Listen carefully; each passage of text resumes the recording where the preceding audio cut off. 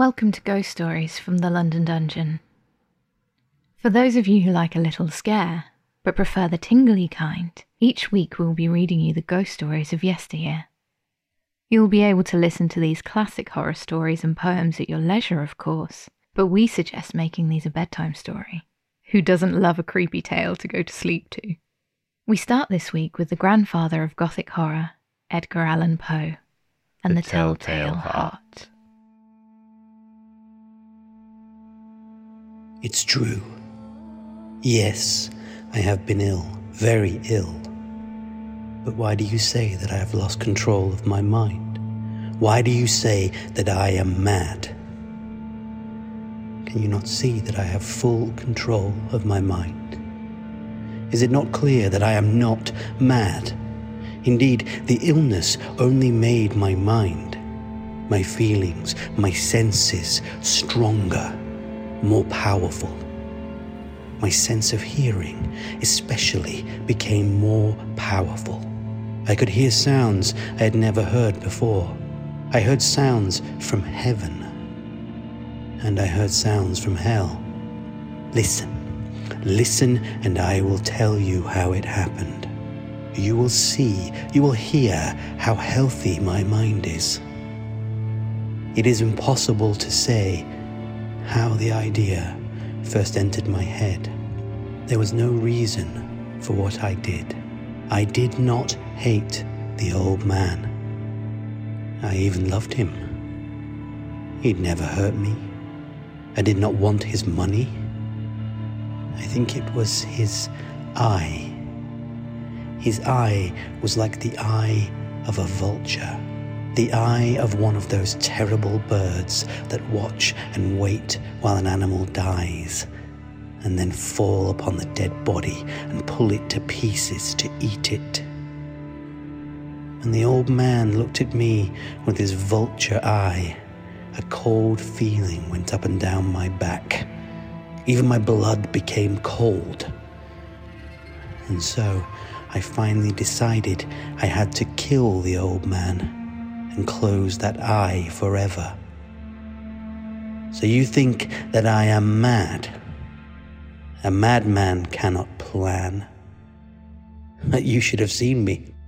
During all of that week, I was as friendly to the old man as I could be, and warm and loving. Every night about 12 o'clock, I slowly opened his door. And when the door was open wide enough, I put my hand in, and then my head. In my hand, I held a light covered over with a cloth so that no light showed. And I stood there quietly. Then carefully, I lifted the cloth just a little so that a single, thin, small light fell across that eye. For 7 nights I did this. 7 long nights. Every night at midnight. Always the eye was closed. So it was impossible for me to do the work. For it was not the old man I felt I had to kill. It was the eye. His evil eye. And every morning I went to his room, and with a warm, friendly voice, I asked him how he had slept. He could not guess that every night, just at 12, I had looked at him as he slept. The 8th night, I was more than usually careful as I opened the door. The hands of a clock moved more quickly than did my hand. Never before had I felt so strongly my own power. I was now sure of success. The old man was lying there, not dreaming that I was at his door. Suddenly, he moved in his bed. You may think that I became afraid, but no. The darkness in his room was thick and black.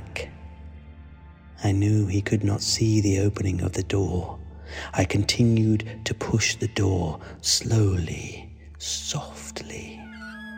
I put in my head. I put in my hand with the covered light. Suddenly, the old man sat straight up in bed and cried, "Who's there?" I stood quite still. For a whole hour, I did not move, nor did I hear him again lie down in his bed. He just sat there, listening. Then I heard a sound, a low cry of fear which escaped from the old man. Now I knew he was sitting up in his bed, filled with fear. I knew that he knew that I was there. He did not see me there. He could not hear me there. He felt me there. Now he knew that death was standing there. Slowly, little by little, I lifted the cloth until a small, small light escaped from under it to fall upon that vulture eye. It was open, wide, wide open, and my anger increased as it looked straight at me. I could not see the old man's face, only that eye, that hard blue eye, and the blood in my body became like ice. Have I not told you that my hearing had become unusually strong? Now I could hear a quick, low, soft sound, like the sound of a clock heard through a wall. It was the beating of the old man's heart. I tried to stand quietly, but the sound grew louder. The old man's fear must have been great indeed. And as the sound grew louder, my anger became greater and more painful. But it was more than anger. In the quiet night, in the dark silence of the bedroom, my anger became fear.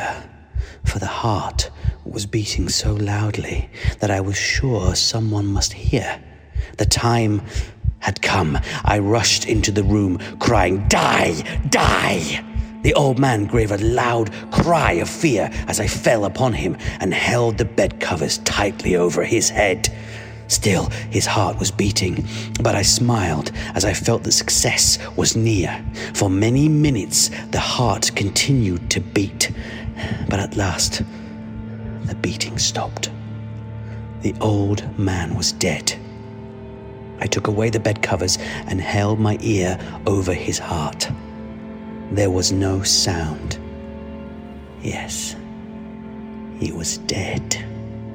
Dead as a stone. His eye would trouble me no more.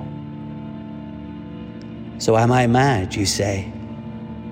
You should have seen how careful I was to put the body where no one could find it. First, I cut off the head, then the arms and the legs. I was careful not to let a single drop of blood fall on the floor.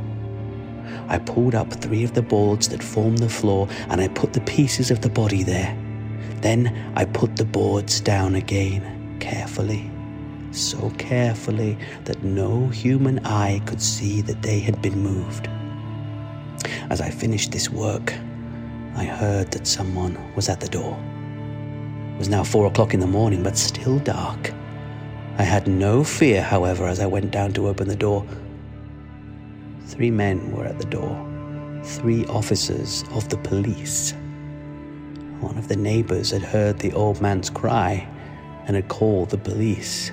These 3 had come to ask questions and to search the house.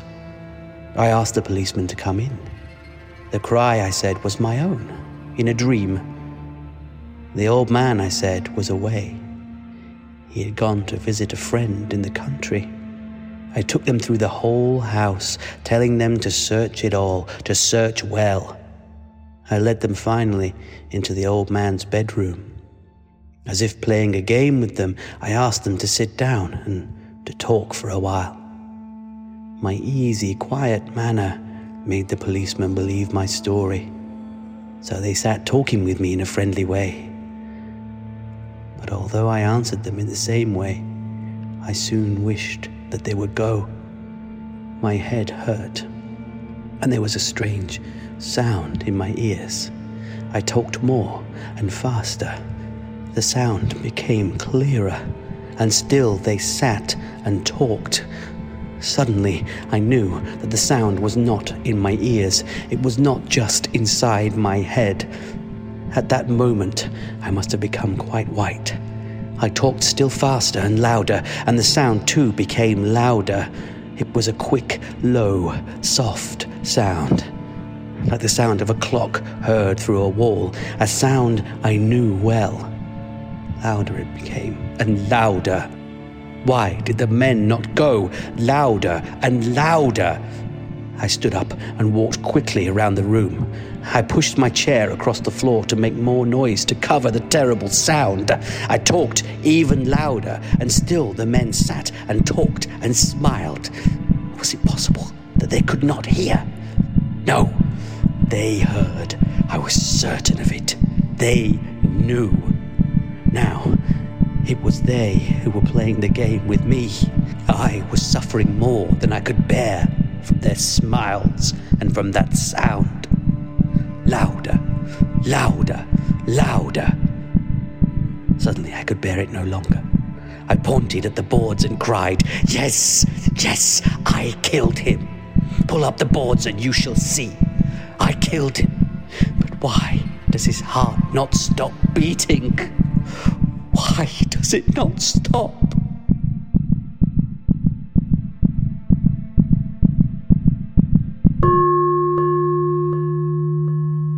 A classic tale of murder and madness. That was The Telltale Heart by Edgar Allan Poe. Next time we'll be taking a trip to a faraway island with H.P. Lovecraft. Make sure to subscribe so you don't miss a thing. For more content, or to request a classic story or poem that you'd like to hear, find us on Instagram, Twitter and Facebook with our handle @LondonDungeon. For now, dear listener, good night and sweet dreams.